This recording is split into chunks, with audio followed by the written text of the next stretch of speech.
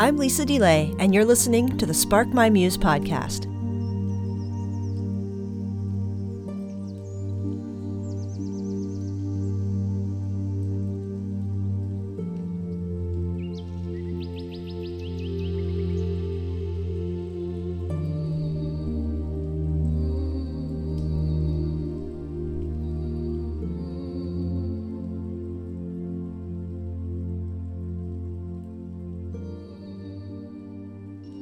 Welcome to Spark My Muse, everybody. Today, my guest is a return guest, Carl McColman. He is a contemplative writer, speaker, retreat leader, catechist, and spiritual companion. He's also the co-host of a podcast called Encountering Silence and the author of several books, including Befriending Silence, Answering the Contemplative Call, The Big Book of Christian Mysticism, and today we're going to be talking about his book called An Invitation to Celtic Wisdom, A Little Guide to Mystery, Spirit, and Compassion. Carl, thank you so much for returning to Spark My Muse. Oh, it's a delight to be here, Lisa. Thank you. I really enjoyed your book, and you write in it that it's only a taste of the treasures found in the heart of the Celtic soul. It's also part of your history and ethnic background. I was curious to know if this expression of Christianity was something that was a family influence on you at all growing up. More echoes than anything else. Mm-hmm. My father, McColman, is a Scottish name. My father is third generation, I guess.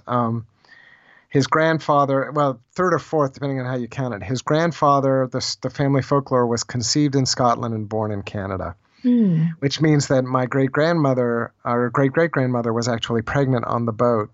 And that was in the 1850s, I believe. It was a little after the potato famine, but it was when the highlands were being cleared, and so people were being forced off of their ancestral land. So we don't have a lot of family kind of, solid fact, but we can infer that they traveled under duress. It was kind of a difficult time. And so the family came over here, and my dad's family would have been Presbyterian, but his father was not a practicing Christian. His mother was a Methodist, and so my dad was kind of sort of raised Methodist. Mm-hmm. Then married my mother, who was a Lutheran, so then got more involved in kind of a Lutheran expression. So there wasn't the kind of traditional, I guess, stories of the saints or stories of the feast days or anything like that. But my father was a storyteller. He loved to tell stories, and so he worked with the material he had, which tended to be his experience as an Air Force officer, so lots of, kind of war stories or military stories. He was an avid sportsman. He was a hunter and a fisherman, so he was a great one for telling stories about his, exploits in the woods, if you will. And he loved a good joke, so there was that piece as well. But even when he was in his older years, he passed away about 5 years ago at the age of 89. Even in his older years, he would surprise me. He, again, very, he was an Air Force pilot, very much kind of a man of science and of, kind of fact and anchored in the real world. And he told me not long before he died that he could see spirits. Oh, wow. And okay, this is a new one on me. And I think maybe it was because he was in his 80s at that point, and I think he was maybe a little less guarded, so there was that kind of thing. And I also remember one time we were out taking a walk, and we just came across a little ring of mushrooms. Huh. And he said, "Well, look, a fairy ring." Oh. And I said, "How did you know about fairy rings?" So there was this whole, I don't know, dimension of him that I just was never exposed to. And, this is part of the tragedy of ancestral wisdom, is that when our ancestors pass away, it's gone. Yeah. Well, so when did you first put your toe into some of this stuff that's really sort of part of your heritage, but you really got much more immersed in it? When did that come along in your life? how did I rediscover it might be the question. Yeah. Well, I think the family did have an appreciation that our ancestry was Scottish. As a youth, I remember my brother did research into our family tartan and what our Scottish clan was, and that kind of thing. So there was a little bit of just this sense of family identity. But then in terms of discovering the spiritual tradition, well, I guess as a youth, I had kind of the romantic interest in the Druids and in, Stonehenge and those kinds of things, but never really learned the Christian tradition of Celtic spirituality until I was an adult. Mm. And there was, I guess, back in the 80s and 90s, there was kind of a little, I guess, publishing boom of books on Celtic spirituality. And I remember just picking one up that was published in the United Kingdom. It was called Celtic Christianity, Ecology, and Holiness. And I think the author's name was Ian Bradley. And it was just a collection of Celtic prayers and sayings and short stories, those kinds of things. Mm-hmm. And it just captured my imagination. Mm. And so from there, I became a little bit of kind of, I guess, an armchair student of Celtic spirituality, and began to learn about the various saints and the holy places. Mm-hmm. It's ironic. I have never been to Scotland, although that's changing next year. I'm leading a retreat in Scotland next July, so it'll be my first time there. I'm very excited, but I've been to Ireland numerous times. Wow. And so, so I know the Irish tradition a little bit better than the Scottish tradition, but I'm, trying to get caught up, I guess. Oh, that's really wonderful. One of the neatest things about the tradition is that the Celtic tradition embraced Christianity. You write that they embraced a way of following Jesus that had not been compromised by worldly power of the urban cities of Rome and Alexandria or Constantinople. And we really underestimate this impact of empire and hierarchy that happened when those urban centers dominated how the expression of Christianity was imparted, I guess you could say, and in the devotion and practice of it. I would love it if you could give us a little bit of the lay of the land and the consequences for this expression that happened in Celtic tradition. Well, first of all, even here in 2018, we're still feeling the effects of it. Mm. The recent report from the Pennsylvania grand jury about the tragic history of sexual abuse and institutional cover-up that took place over a 70-year period in several dioceses of the Catholic Church in Pennsylvania. And we know that problems like this have existed throughout the Catholic world, and not just the Catholic world, but it's particularly odious in the Catholic world because of the institution and because of the hierarchy that has had this kind of cultural default setting of protecting the institution before seeking justice and care for those who have been hurt. And that is the sad legacy of the Christianity of empire. Mm. The magisterium, the hierarchy of the Catholic world is very much based on the kind of civil servant structure of Rome. And so, you could even say that when the papacy kind of asserted its kind of temporal power, its power not only as the leader of the church, but as a force to be reckoned with in the politics of the Roman world, it was the Pope was just stepping into a vacuum that had been left by the emperor. Mm-hmm. And with the idea of Rome being in decline in the 4th, 5th, 6th, and following centuries, the religious leadership just kind of stepped into that vacuum. So this is something that I think Christianity still struggles with, obviously in the Catholic world, but there are echoes of it in other ecclesial traditions within Christianity as well. Mm-hmm. But what's fascinating about when we start talking about the Celtic world, and when we're talking about Ireland, Scotland, Wales, Cornwall, Brittany, which is the westernmost part of France, where the Breton language, which is a language similar to Welsh, was spoken. These were lands that never fully were conquered by Rome. And so what you see is that when Christianity moves into the Celtic lands, it's moving into a region that may have had economic or trading relationships with Rome, but was never under kind of political dominance. And so you're moving outside of the culture of empire. And in terms of the Western Church, the Celts were really the first ones who were evangelized, moving beyond the reach of the political arm of Rome.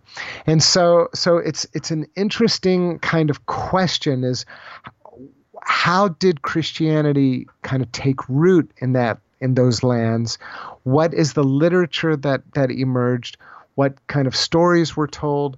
What do we know about the early Christian leaders, their community structures, the people who got recognized as saints? What are their stories?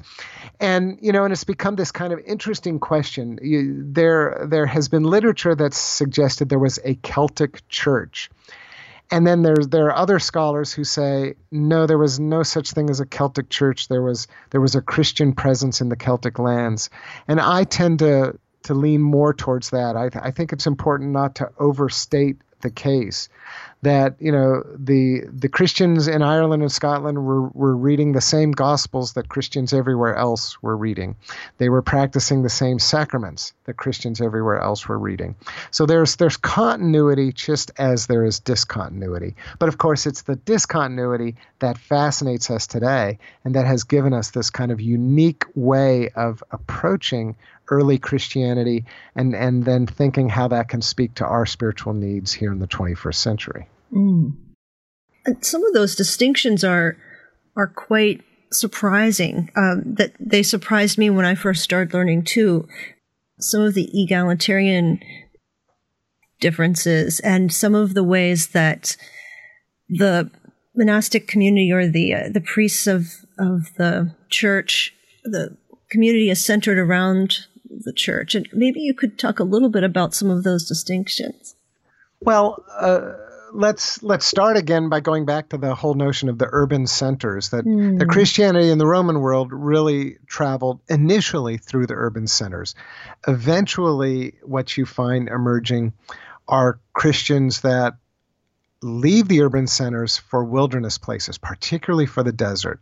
Anyone who's a student of the history of Christian spirituality, they run into the desert mothers and fathers, people who lived initially as hermits, but then later in monastic communities in Egypt, in Palestine, in Syria, in those places. And they really they gravitated toward the desert, and they saw themselves as imitating Christ's 40 days in the desert. Although for them, it wasn't just 40 days, it would be a lifetime. So what you see is in the Celtic lands is you don't have urban centers. Most of the cities that we associate with Scotland or Ireland, places like that, those cities come later. They come with the Vikings, with the Norse invasions, or with the coming of the Anglo-Saxons. So Galway and Dublin, for example, in Ireland, those were Viking settlements, which means they weren't founded until the 8th, 9th, or even 10th century. Whereas Christianity has a presence. Patrick is a murky figure, but Patrick is basically kind of a 5th century figure. So you figure, as early as the 5th century, there's a Christian presence in the Celtic lands. Before there are cities. And so what you find is without cities, there's really not much need for bishops. And so Christianity spreads primarily through this kind of monastic culture that gets imported from the desert region. And so this idea of that entering into a Christian community is entering into an intentional community. Not an urban center. We might think of it more as like a village. So it would be a monastic village, but what would be unique about it is you would have both persons who have kind of this celibate monastic lifestyle that we think of. The word monos means solo or alone, people who live alone for God. But in the same kind of enclosure would be families, would be folks that still have kind of a married life and are raising children. So the monastic settlement would be this kind of integral community with people at different stations in life all living together. Now, they would be segregated. The celibate men would have their own place and the celibate women their own place, and then the families probably in kind of a circle around the vowed monastics. But they were all seen as integral members of the same community. And then the abbot or the abbess would be the spiritual leader of the entire community. And that's one of the things that's really fascinating, is that we do have fairly strong evidence, again, from the literary tradition, that women could be spiritual leaders of these communities, which would mean that they would have spiritual authority over men as well as women, which was something you didn't really see in other parts of the church. So this idea that women were, at least in the monastic sense, were just as capable of leadership roles as men were. Now, when you get into the more traditional diocesan kind of role, the priests and the bishops, that kind of thing, then you still see the more, kind of gendered culture. But in terms of just the intentional community, women could take on positions of leadership.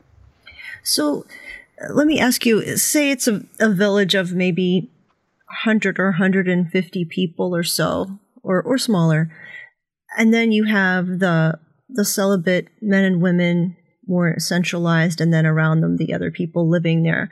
Would the abbot or the abbess be in charge of care for every single person within that grouping? In terms of the spiritual leadership, yes. And again, they're now we're kind of getting into Celtic kind of culture. And the thing to keep in mind is that the Celts would, and this is a bad analogy, and people can misconstrue it, but I can't think of a better one. Celtic society would have much more in common with what we tend to think of as Native American society than with Roman society. So it was a tribal, kinship-based society. In fact, when you think of the Scottish clans, you had the Clan MacDonalds and the Clan Buchanans and Clan Fraser, et cetera, et cetera, et cetera. These are communities that are structured according to kinship. The leader of the community would have been somebody who could very easily have been the patriarch or the matriarch of that basically extended family. There's pretty solid evidence from what we know of, and I'm going to speak about Ireland because I know Ireland better than the other regions. The Celtic legal system is called the Brehon Laws. In the Brehon Laws, women had virtually just the exact same rights that the men had. They could sell property, they could own property, they could be in positions of leadership within the community. So a question that I don't know that I'm qualified to answer, you might have to find a better scholar than me, is that in a community like that, would the abbot or abbess, as the spiritual leader, also function as more or less the chieftain of the tribe? My sense is that they would. That they would have both that temporal and that spiritual leadership. But that may not have been true across the board either. Yeah, that is fascinating. And I'm sure changed a lot of the ways things were done, maybe been more democratic in many ways then. But yeah, it's a really interesting expression of Christianity. And you talk about how that is what we're saying, an expression of Christianity, and Christianity looks different in different places in the world. I think that's an interesting thing to note, that sometimes we see Christianity in one culture, and it's like, this is it. This is the real one. And there's been a real kind of European dominance, and I think that's still very much maybe the case, certainly in North America, where there's, think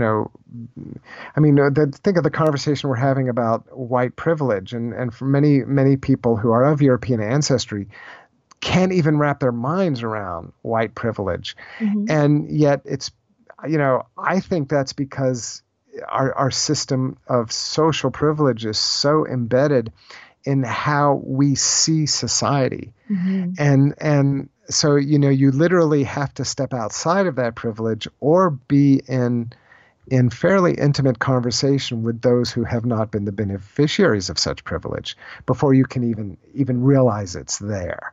And so, this is something that I think, has become an increasing question in the Christian world. For centuries we had this kind of missionary impulse, that your white European Christians would go out and save the world.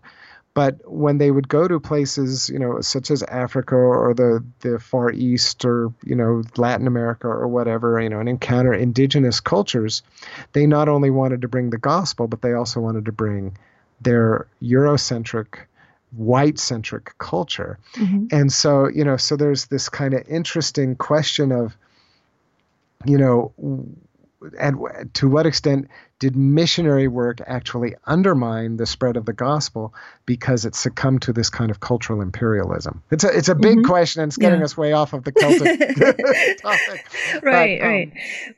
But I think, again, maybe for Christians of European ancestry, i.e. white Christians, the Celts are kind of an interesting doorway to begin to think about this fact that the gospel really can be expressed in a variety of different cultural settings. Mm-hmm. And that, maybe, and I think a lot of people who are angry and frustrated with Christianity, they may want to stop and think about, to what extent is my frustration with Christianity actually a frustration with this kind of Eurocentric cultural imperialism? Mm-hmm. So, but again, that's a big question. Right. And with how empire does Christianity, because I think that kind of colonization, if you will, of what starts out as empire, then colonizing other places and making it one big kind of homogenization, it was resisted in those areas. And then you can see how something else happened that was distinctly Christian, but also distinctly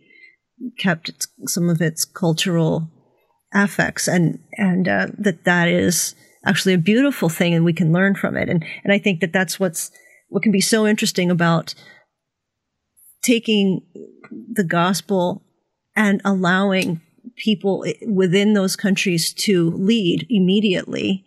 And, and now how does this fit with what God is already doing with you? Like we didn't bring God to you. God's been here. Exactly. And how do these stories, I mean, again, I'm all about narrative theology. How do these stories that we have imported from, Israel or wherever, how do they resonate and maybe shed light on your stories and vice versa? And that, that's where, I think kind of the juice of evangelization comes in, that it's not about, we are evangelizing you, we are active, you are passive, your job is to do what we tell you. And I think that model has been dominant for too long. And again, that's an imperial model. Yeah. And no wonder so many people, both inside and outside the church, are allergic to the concept of evangelization. Well, if that's what you think evangelization is, you ought to be allergic to it. Right. He said rather imperialistically. If we can see evangelization as this idea that, okay, out of this narrative comes this incredible, kind of insight into good news, into spiritual good news. And let's talk about that. And let's talk about that in a way that is culturally sensitive and involves cultures meeting rather than cultures competing. Yeah, right. Then I think it becomes a very kind of exciting conversation to have, and one that I actually want to be a part of. Right. And not where some culture wins and some culture loses in the dialogue, because I think that's kind of like, it can be that missionaries or evangelists think if they accept us and our message, we have won. If they don't, then we haven't, conquered them for Jesus. We have to send more resources. Yeah, that's right. You have to say this particular prayer, and then we know we did it. We have a number to send to the people funding us. But I think it's been a very, very slow lesson. But as especially people of color in this country, I noticed are talking about having regretted going to places that have been teaching them a colonized theology, and now they're pushing back and they're saying, wait a minute, there's other voices, and now I'm going to learn about those voices, and then I'm going to, knowing that theology always needs an adjective before it, then it's, there's new insights coming, but it's taken a long time.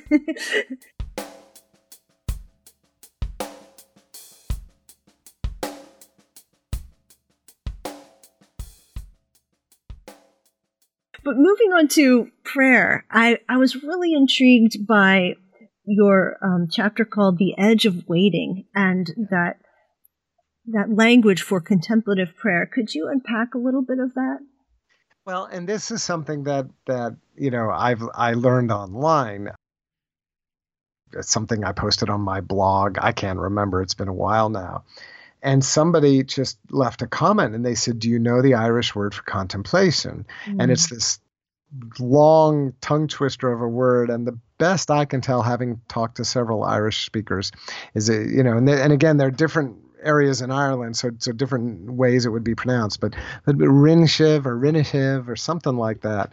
But the word literally means to be at the edge of waiting. And that's the Irish word for contemplation. And if you were talking to an Irish Catholic who had a family member who joined a contemplative order of monks or nuns, that order is called an Ordrinahiv. What we would call contemplative order, they would call an order at the edge of waiting. And so it's just, I think it's so evocative and so embodied a way of understanding what the contemplative life or what contemplative spirituality is all about. The word contemplative is one of those words that's kind of heady and kind of abstract, and the etymology of it is a little fuzzy.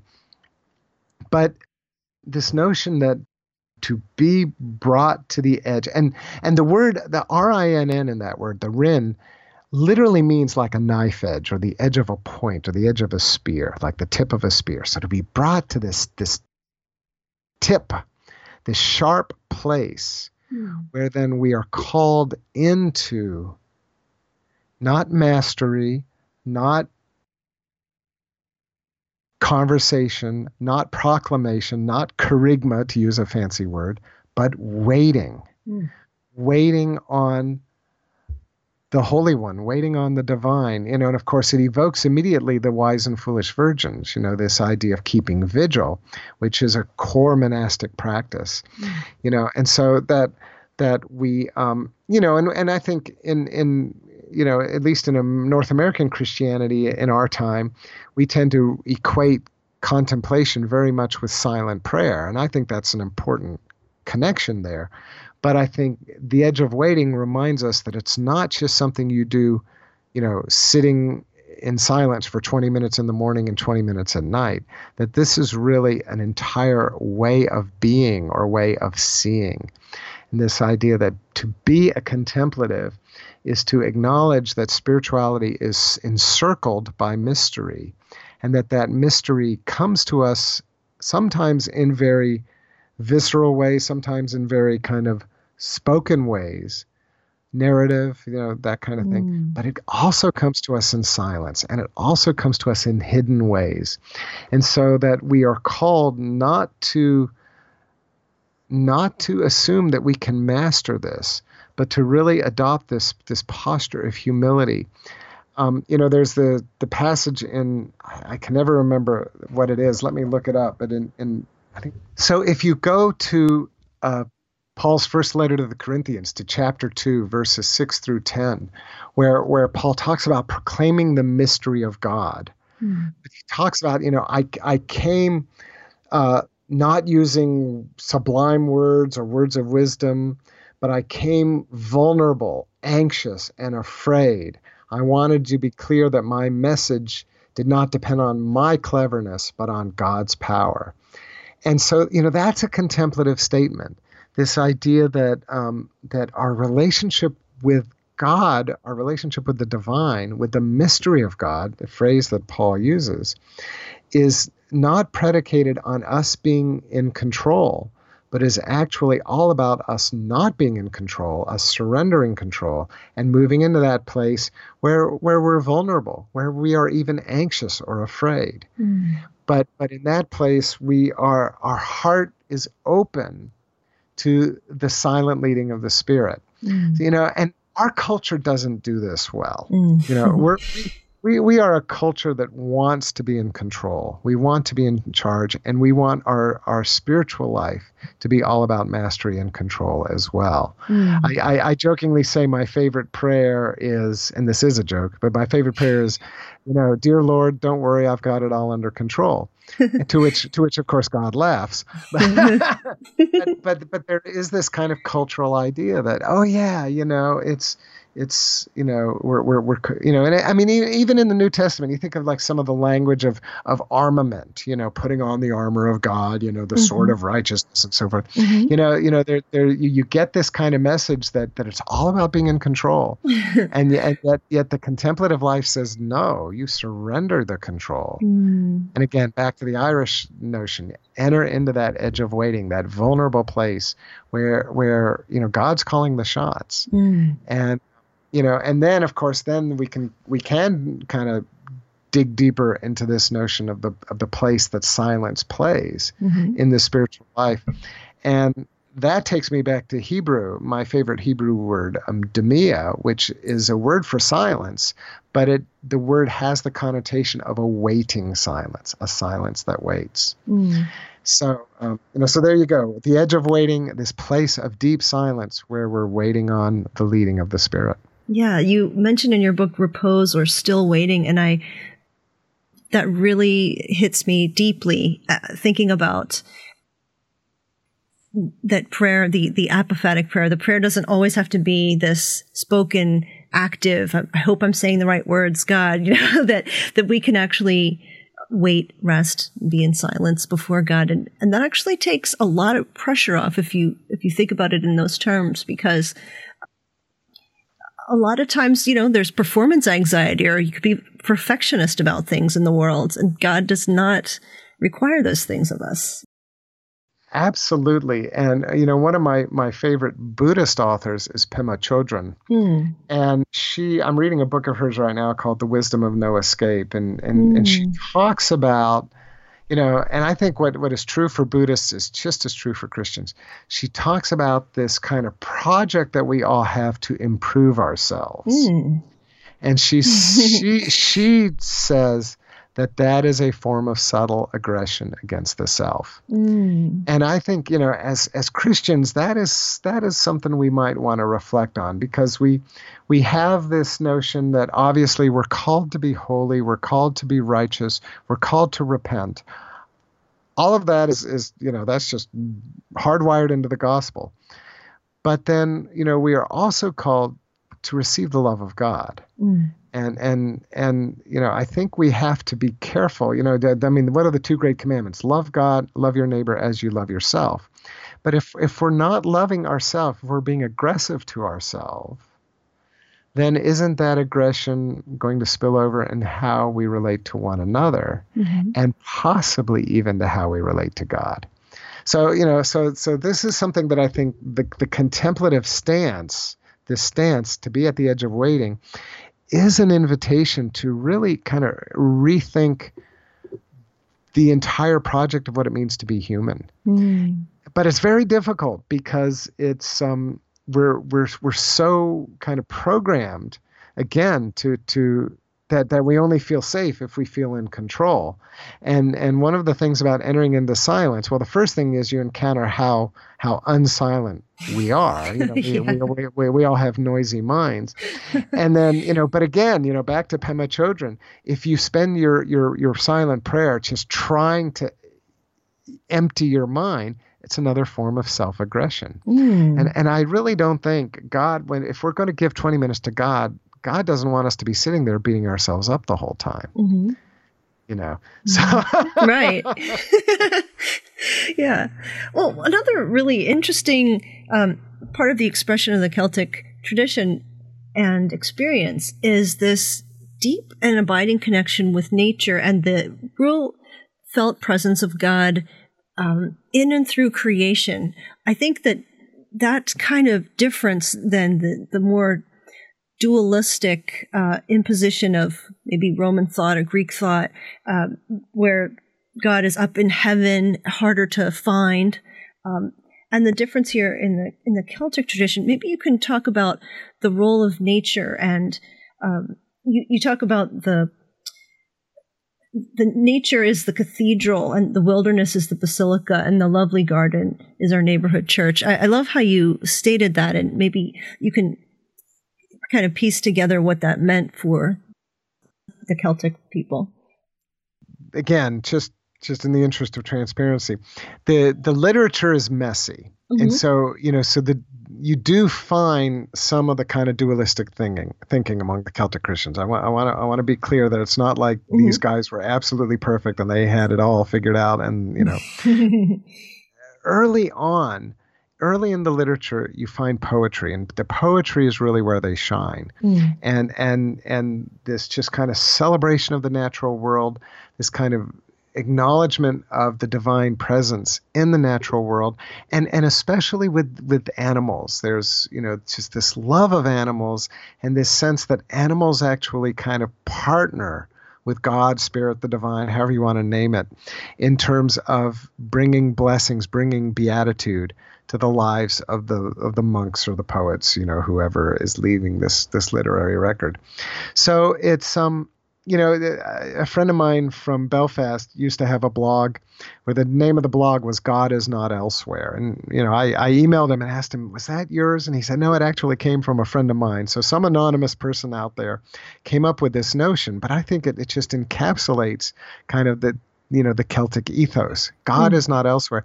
And of course, you see it elsewhere. You think of the kind of the Ignatian or Jesuit tradition with this idea of finding God in all things. Mm-hmm. And certainly St. Francis and the Franciscan tradition of acknowledging, the blessings, the beatitude of the created realm or the created order.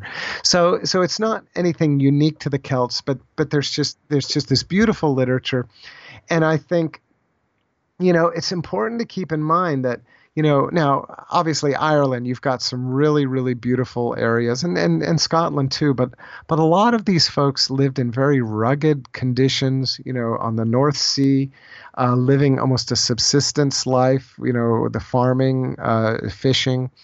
And so it's not like they were just, kind of these cushy folks with this, with the bunny rabbits running around and lots of daffodils and so forth.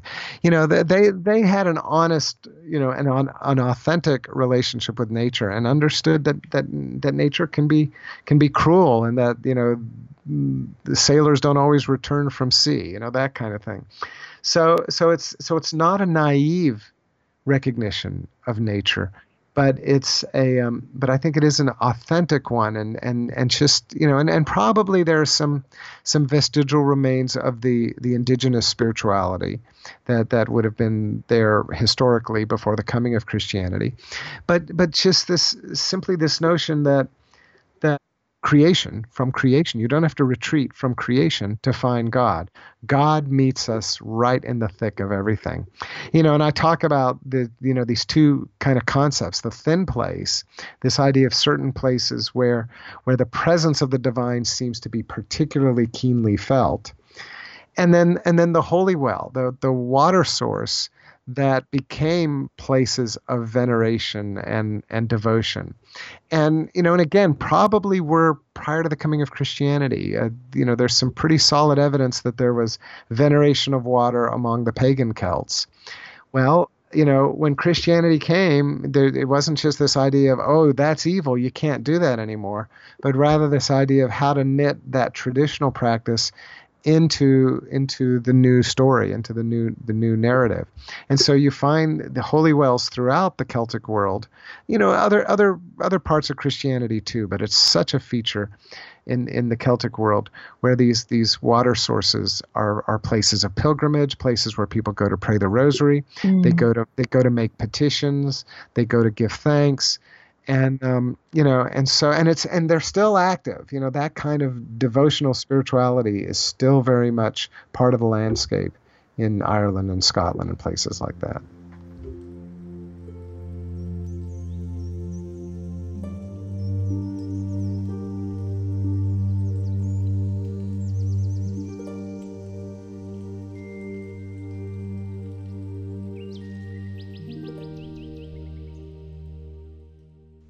Yeah, let's talk about Nert. And I could be mispronouncing it too. I'm not a native Irish speaker. I just know the tiniest little bit.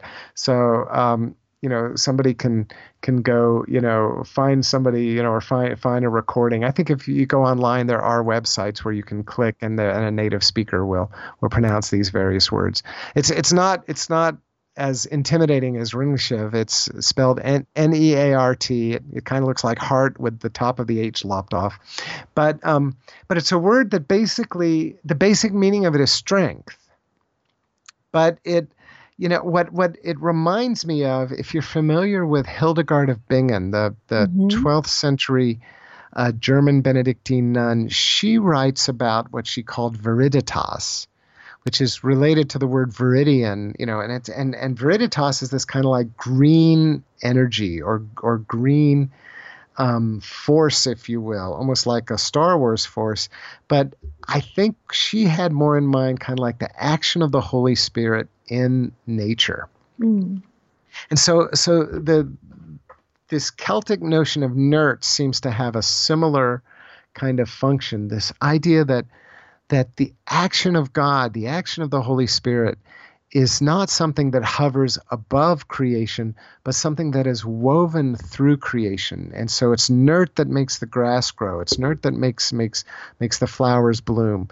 It's Nert that gives us our vivifying energy, our spirit and our imagination and our creativity. And so it's the energy of creation, the energy of life.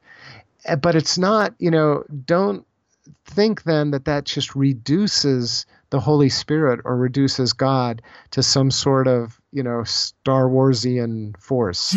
There's still kind of this presence, this the Nert is sentient, it's alive, and it meets us, and it engraces us, if that's a word. So so this is something that again, it shows up in various places in the tradition. There was an Irish writer, I think his name was John O'Riordan. I could have that wrong, but his book is called The Music of What Happens.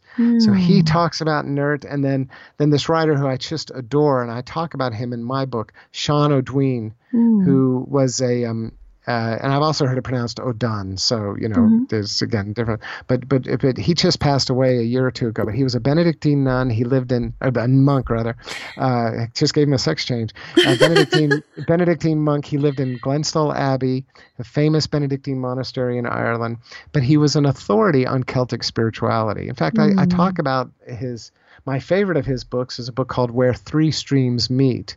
And this idea that Celtic spirituality is almost like a French braid, if you will, of kind of the ancient prehistoric, even pre-Celtic spirituality, the spirituality of the people who built Stonehenge and who built Newgrange and these ancient passage tombs and stone circles. And then comes the actual kind of Celtic people or their culture, and they brought kind of a mythology of ancestor veneration and of what we now kind of think of as the fairies.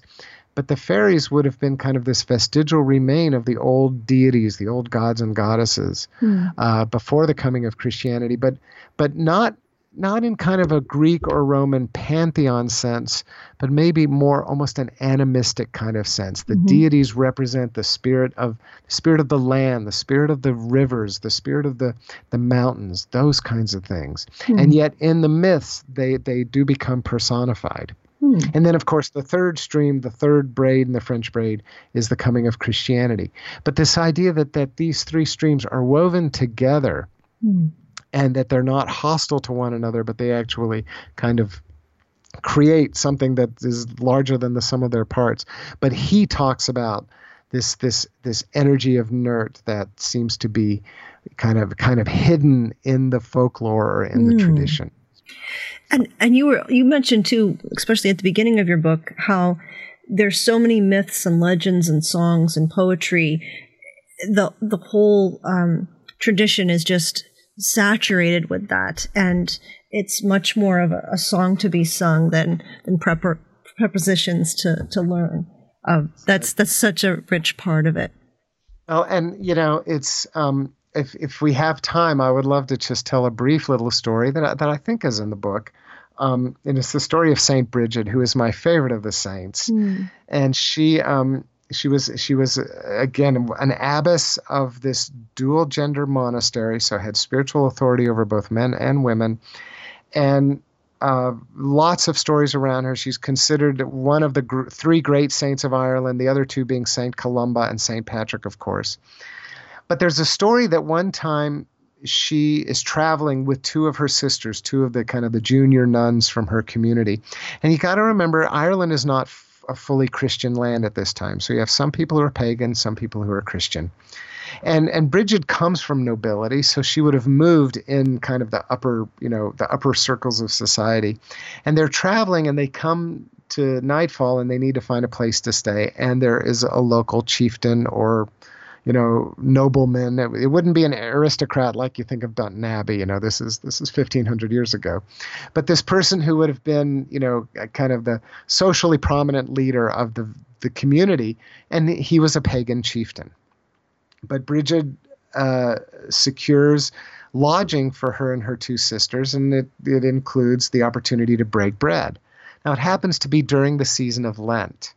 And so they gather with all of these pagans around the table. And of course, what are the pagans eating? They've got pork and they've got bacon, and they've got these big, yummy slices of bacon.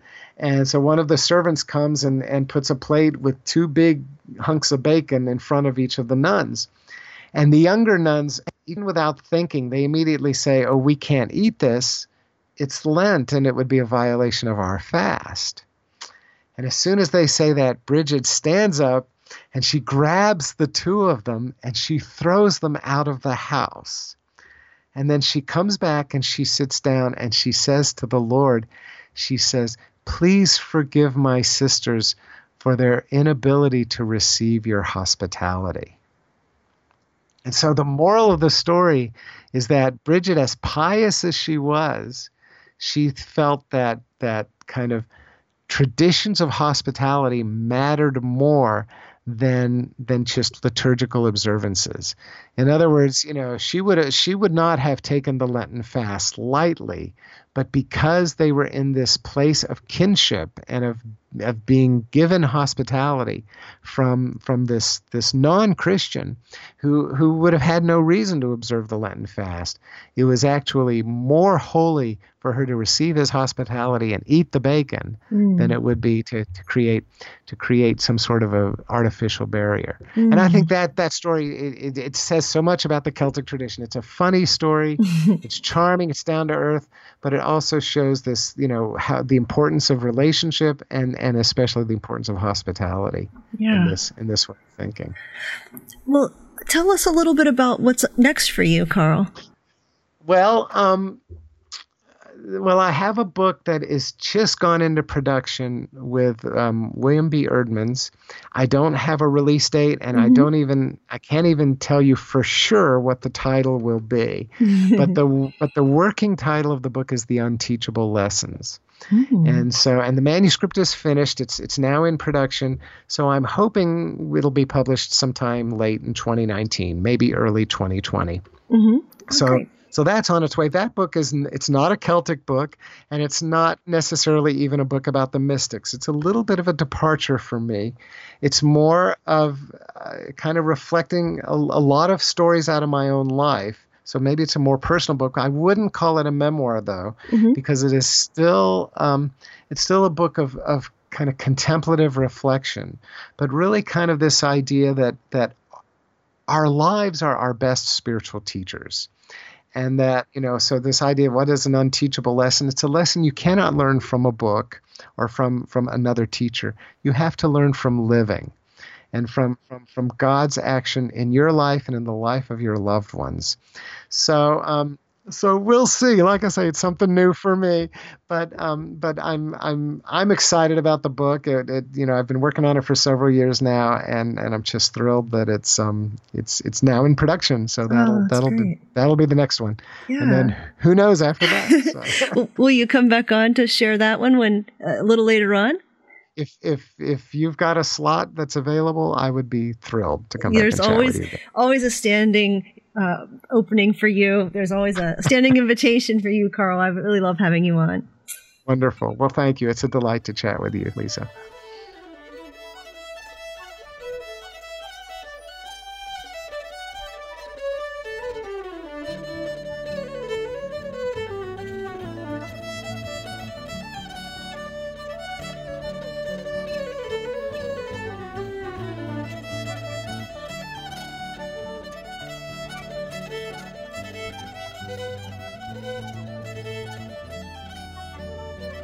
If you've listened to the show and you've thought, wow, I wish I could find out a little bit more about someone mentioned or a book or a website, that's what show notes are for. Just go to patreon.com/sparkmymuse. Patreon is like patron with an E. Patreon.com/sparkmymuse. If you enjoyed the show, please rate it on iTunes. Thank you so much for listening.